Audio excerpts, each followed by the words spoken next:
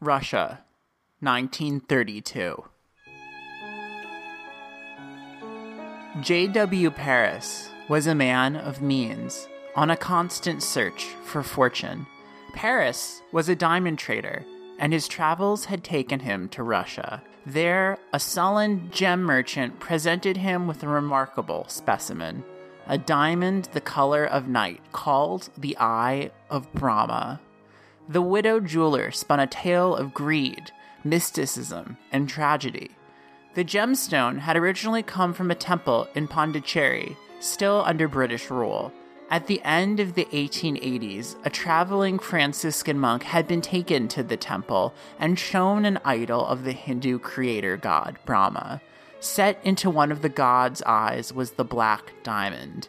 Irresistibly drawn to the relic, the monk cast aside all holy pretense and plucked the diamond from the idol, right under the noses of the temple priests. When they discovered the blasphemous crime, they laid a curse on the diamond, so that whomever possessed it would meet an untimely end. Or so they say. At first, a hardened New Yorker such as Mr. Paris didn't believe in such superstitious nonsense, though the diamond alone was appealing enough. But the jeweler mournfully explained that the Eye of Brahma had come into his possession by way of inheritance. It had been left to him by his wife, a distant heir of the Romanov royal family. The lady Nadia Orlov had managed to flee to Rome during the 1917 Russian Revolution, along with a companion, a fellow royal named Leonila, who had in her possession this mysterious stone. Not long after arriving in Rome, Leonila took her life by jumping from the rooftop of a tall building. Nadia inherited the stone, but it was not long after when she too took her life in a similar fashion. Her husband dubbed the gem the Black Orlov in his late wife's honor, but he only wished to get rid of the twice-damned stone, which he knew was truly cursed. J.W. Paris didn't believe in curses, but he did believe in money, so he gladly purchased the stone and took the next boat to New York City in hopes of selling it to one of the Manhattan upper crust.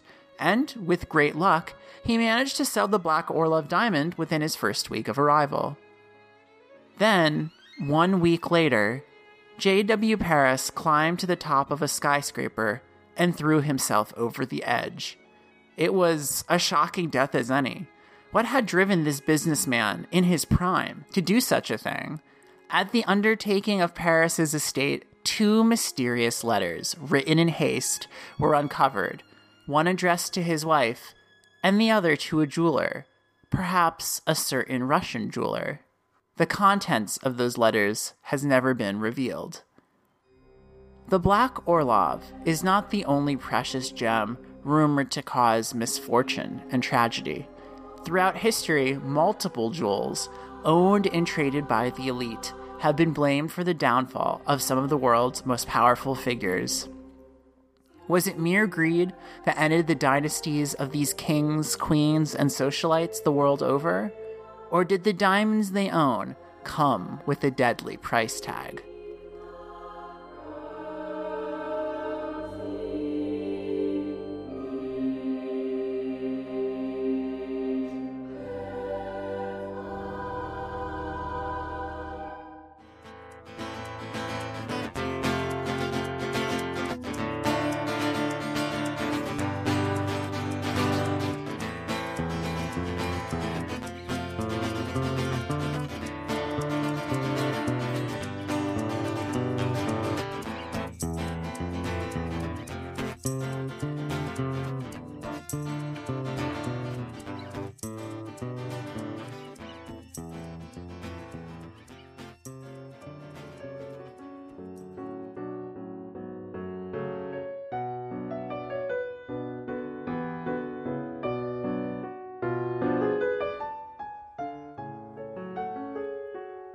Jean-Baptiste Tavernier had a wanderlust.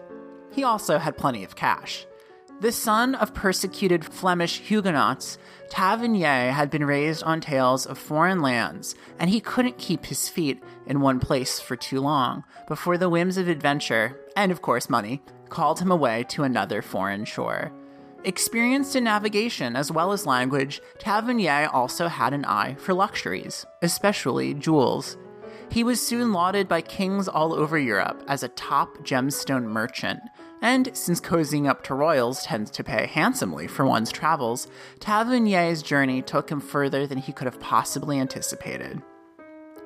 In 1666, a most unfortunate year in Christian numerology, Jean-Baptiste came into possession of an uncut diamond of remarkable size. Tavernier had landed in India, already in the early grips of colonization. Indian mines produced diamonds, many of them uniquely colored.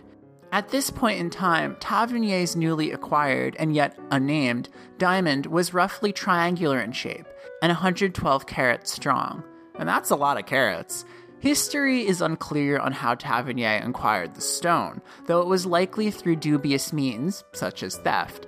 In the myths surrounding the Hope Diamond, it's often said that the gem served as the eye on an idol of Sita, Hindu goddess of fortune, but its approximate origins remain something of a tantalizing mystery. In any case, French King Louis XIV, also known as the Sun King, was quite smitten with the gem and paid Tavernier both a delicious sum as well as a noble title. It is said that King Louis handed the massive gem over to his royal jeweler and said, "Make me a piece to remember." In hindsight, a regrettable statement. In 2 years' time, gemsmith Jean Biteau delivered with a beautifully cut pendant, the diamond shining like the sun, from which Louis XIV took his noble moniker. The impressive stone was henceforth known as the Blue Diamond of the Crown of France, or, more colloquially, the French Blue, for its gray-blue elegant color. And though there's no definitive metric for pinpointing when exactly a curse truly begins, we do know that King Louis XIV, for all of his absolute rule, met a rather painful decline. While his health wasn't the best to begin with, the year he began wearing the French blue was the same year he was diagnosed with an inflammatory disease, which then gave way to boils, vertigo, tooth abscesses, and every monarch's favorite illness, gout.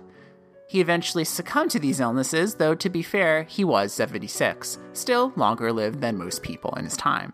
The French blue was passed on to his successors, though they didn't display it with the same fervor. Even so, King Louis XV died of a suddenly acquired case of smallpox, and King Louis XVI died of a suddenly acquired case of having his head cut off during the French Revolution. It was during this tumultuous period that the royal storehouse and its treasures were looted, and the French blue along with them. At this point, what happened to the French blue isn't exactly known, but a roughly cut gem that matched its description appeared again in the possession of a London jeweler in 1812. Some historians believe the gem was used to bribe one of Napoleon's British military supporters, Duke Karl Wilhelm of Brunswick, who feared the influence of the French revolt on the British monarchy. Other historians believe they know the exact identity behind one of the individuals from the so-called angry mob of looters, Cade Guillotte, who escaped to London by way of Le Havre with a stockpile of royal gems in tow. In order to sell the French blue for a profit, the stone was cut to ensure its identity would remain a secret and not draw suspicion from royal authorities. Regardless, Guillotte ended up penniless in a debtor's prison. Though the stone was sighted on market in London circa 1812, other theories say that Karl Brunswick's daughter, Caroline, queen consort of King George IV, gave the king the stone herself as a wedding present. This was perhaps not the wisest of choices, as the marriage between the King of England and Caroline of Brunswick was famously disastrous, with the king drumming up a list of false accusations against the queen consort in order to divorce her. Caroline was loved by the people, and her role as victim only served to influence the populace, who saw King George as a lecher and a bully. Nevertheless, he successfully barred her from her own coronation as queen. Caroline immediately fell ill and died 3 weeks later. Karmically, George IV didn't fare too well either, as he succumbed to the debilitation of his excesses and met a bedridden death in 1830. British history forever regarding him with scorn. He also died steeped in an embarrassing amount of debt, and so his mistress Elizabeth Conyngham had to liquidate his assets in secret to keep the royal family's finances in the black. One of these assets, it is now widely believed, was the mutilated French blue.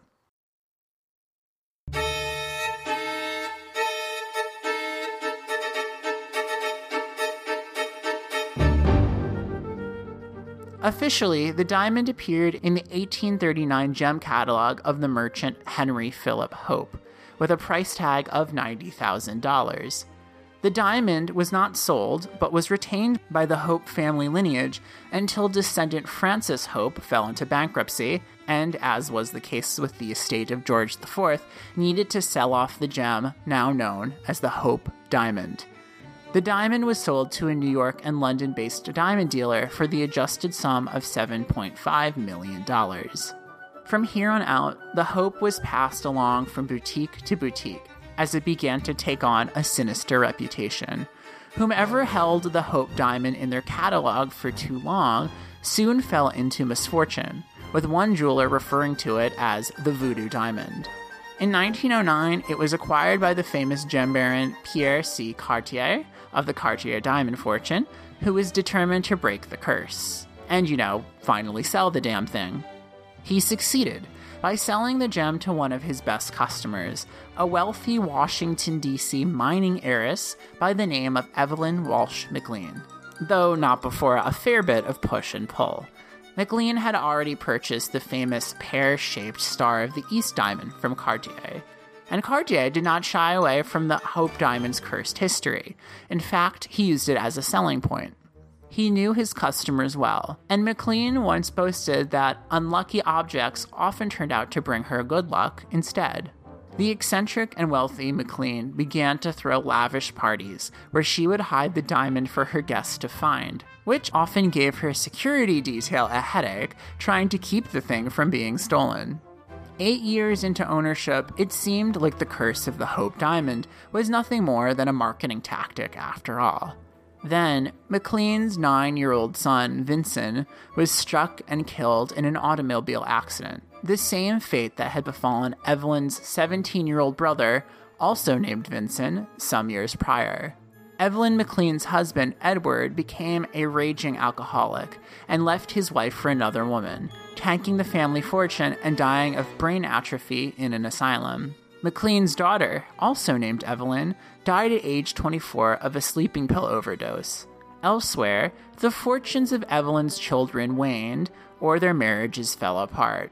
Though she would remarry, Evelyn Walsh McLean died of pneumonia at 60 years old. As was the pattern with the Hope diamond, its owners were now bankrupt, and the stone had to be sold off, ensuring that it would continue to propagate its deadly curse. But American jeweler Harry Winston was too pragmatic to believe in such folly, and purchased both the Hope diamond and the Star of the East, deciding that a little notoriety was very good for business. He took the infamous gem on the road, where it appeared on a 1950s game show called The Name's the Same, where a panelist of contestants correctly guessed the famous namesake of the show's mystery guest, a young girl named Hope Diamond. Winston eventually donated the stone to the Smithsonian Museum, though he never claimed any bad luck due to a curse. The Hope Diamond remains the most viewed object in the Smithsonian's collection. Its official owner, technically speaking, the United States of America. Feel free to interpret that information as you will. As for the Star of the East, Winston stole it to the King of Egypt in 1952. But after he was overthrown, it was returned to Winston and displayed briefly at the Museum of Modern Art in New York City. However, the stone vanished into the annals of time, and its current whereabouts are unknown. In addition to the fates that befell many of its owners, the Hope Diamond's dark history is also attributed to its unusual properties. The diamond glows red under UV light, and it retains this eerie red glow long after the light is taken off of it. Supposedly, the first victim of the curse was none other than Jean-Baptiste Tavernier, who was torn apart by wild dogs while traveling in Constantinople. But this is only a fabrication. Tavernier actually died at a very reasonable 84 years old, while telling stories of his travels on his deathbed in Moscow, Russia. And during the periods when the Hope Diamond was in the possession of various diamond traders, none but the fellow who called it the Voodoo or Hoodoo Diamond met any real profit losses. The unlucky gentleman in question was just a bad businessman. Still, there are many legends and stories concerning the grisly fates that supposedly fell owners of the Hope. Many I have chosen to omit from the story because I don't believe reading out lists makes for good podcasting. However, I would encourage anybody to check out the very helpful, frankly hilarious, section under the Hope Diamond's Wikipedia entry titled Owners and Their Fates. It's a play-by-play that lists whether or not each historical owner had bad things happen to them or not.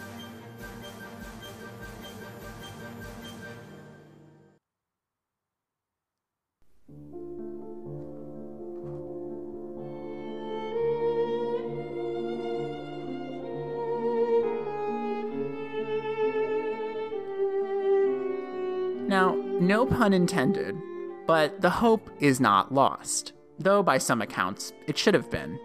There is, however, another famous diamond that once caught Jean-Baptiste Tavernier's eye, though it never entered his collection. Its past is indeed bloody, though perhaps not as bloody as its blue cousin, and unlike the Hope, we really have no idea what became of the Florentine diamond. With a beautiful cut and startling shade of yellow, the Florentine was a rarity among rarities. As is the case with many of the gems in this story, history isn't quite sure where it came from, but we know that it first appeared in the treasury of Charles the Bold, Duke of Burgundy, in 1477. The Duke had a habit of wearing his jewels into battle, but I get it, it's called accessorizing. Such was the case on January the 5th, 1477, when the Duke led the charge against the Swiss. And yeah, it's weird thinking about Switzerland going to war nowadays, but apparently they did that at one point in time. Go figure. The Duke was not victorious, and he died on the battlefield. A scavenger looking to pilfer off the corpses of the dead came by not long after and discovered the jewel. But thinking it was nothing more than colored glass, he hawked it to merchant Bartholomew May for 2 francs or a single florin, depending on the story. May sold it in Genoa, and then it ended up in the pockets of Ludovico Sforza, Duke of Milan and famed patron of Leonardo da Vinci. Yes, this was the guy who actually commissioned The Last Supper. The Duke was well loved by his people, and with the assistance of his wife Patricia, helped to make Milan an epicenter of arts and philosophy, strengthening it as one of the Italian kingdoms. And I emphasize kingdoms because Italy as a unified nation is actually a relatively recent phenomenon, and for centuries its most celebrated cities, such as Florence and Venice, functioned as rival city-states. In fact, it was this rivalry that got Ludovico in trouble. The Duke of Milan was brilliant when it came to funding the arts, but really bad when it came to military strategy. A spate of bad decisions, the least of which was trusting the French, resulted in not only his city's downfall, but the kickoff to the Italian Wars. Luck was not on Ludovico Sforza's side. By the time he had doomed Milan, his wife had died from illness, and the Duke himself was captured and imprisoned. His legacy following his death was dragged through the mud and slandered by nationalists as a man who opened up Italy to invasion. It's only recently that historians were able to pull apart the slander and paint a more nuanced portrayal of the doomed Ludovico Sforza. In the midst of the tumult of Milan, the diamond was acquired by one of the most powerful families of the Common Era, the Medicis. A wealthy banking and mercantile family spanning the hundreds of years of Italian history, the Medicis patroned some of the greatest artists of the Western world and produced several popes. It was no wonder then that they would want to acquire a diamond of such prestige. Because the Medicis ruled over Florence, and they now held the famous rock, the yellow diamond became known as the Florentine. Jean-Baptiste Tavernier was invited into the court of Ferdinando Medici II in 1657, and there he bore witness to the magnificent gem. It's because of Tavernier's meticulous sketches and observations that we know the detailed facets on the stone today. The Medicis outlived many rulers and empires, but their time would eventually come, though it's hard to blame this one on a curse. Due to a combination of courtly intrigue, declining Florentine population, shifting political alignments, a lack of heirs, and simply falling out of favor, the main Medici line ended with Anna Maria Luisa Medici. Austria annexed Florence, and Tuscany was now part of the conglomerate known as the Holy Roman Empire. Everything about the Holy Roman Empire is confusing, so we'll just move on to the next part. The Florentine diamond moved from the Medici line to the last ruler of the Habsburg dynasty, Maria Theresa. In addition to being one of the toughest broads to wield influence over the empire, she was also the mother of Marie Antoinette. Everything comes full circle, right? For whatever reason, Maria Theresa decided not to wear the Florentine around, but sent it off to Hofburg Palace in Vienna as part of the collection of the Habsburg crown jewels. And there the Florentine remained for decades, while monarchies collapsed and empires fell. It was known as the star prize of the collection, and it was talked about the world over. Unfortunately, while Austria managed to outlive many of Europe's monarchies, the domino effect that begot World War I also spelled disaster for the Austrian nobility. Remember, it was the death of Archduke Franz Ferdinand that first lit the powder keg. Understandably, as the war drew to an end, most of the world was not pleased with the royal family, whose retaliation set the bloodshed into motion. Though Emperor Charles I of Austria tried to make amends, he would not cede sovereignty willingly, and was exiled, along with his family, to Switzerland and then later Portugal.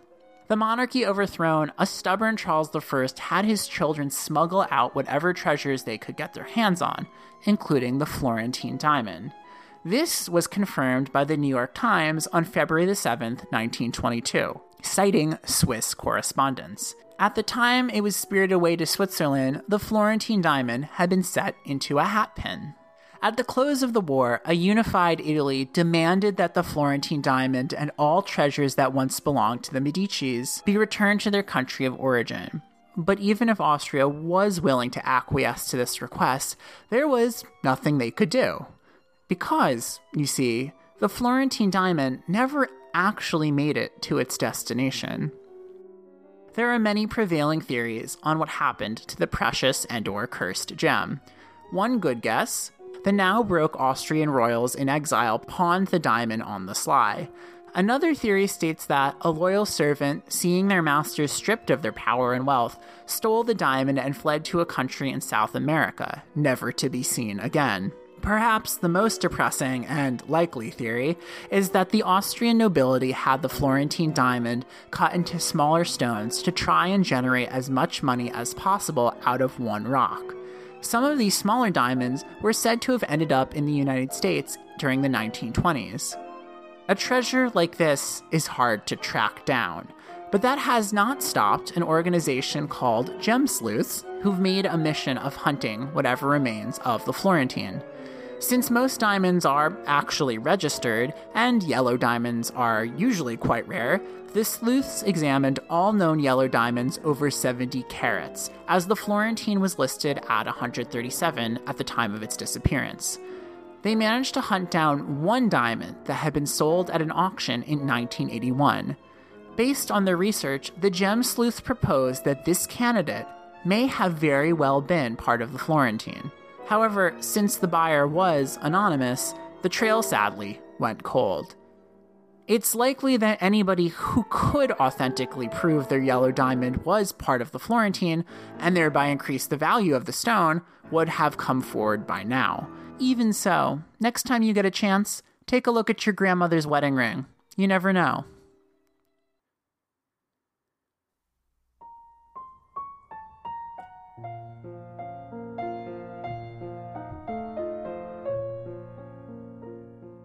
In Persian, the Koh-i-Noor diamond translates to the Mountain of Light, and like many of the sinister diamonds featured in this story, it too was said to have been taken from the eye of a Hindu idol.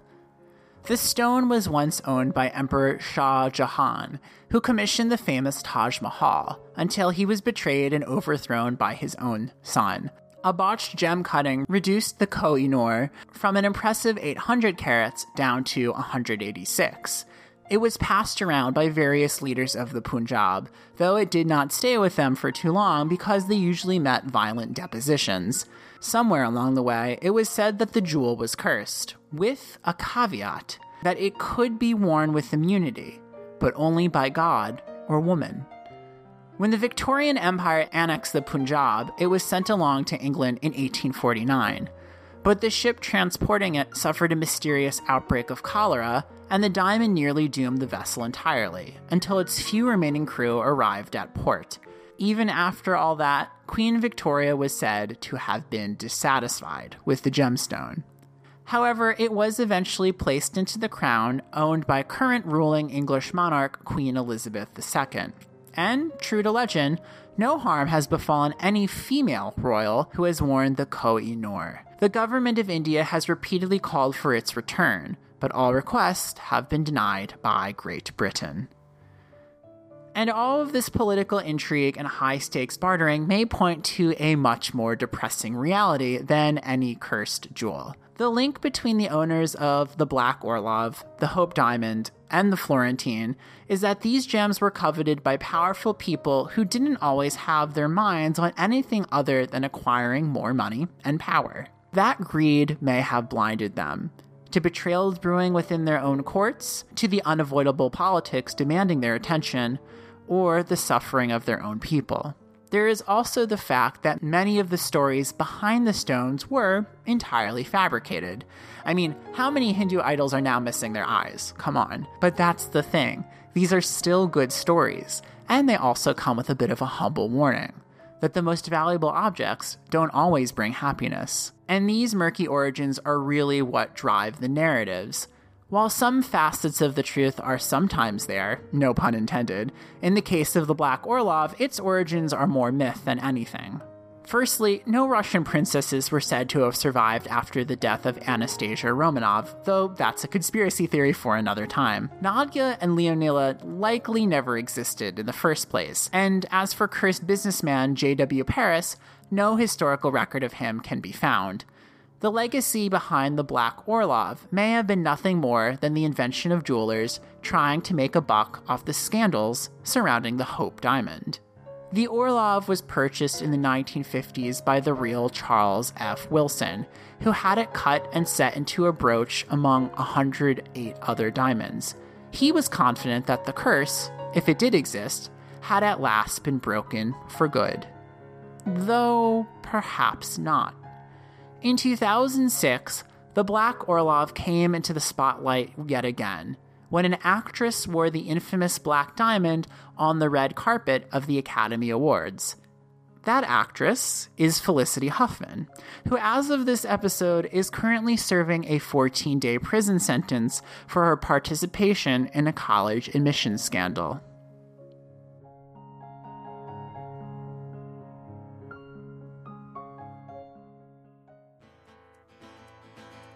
Relic is written and narrated by me, Maxwell.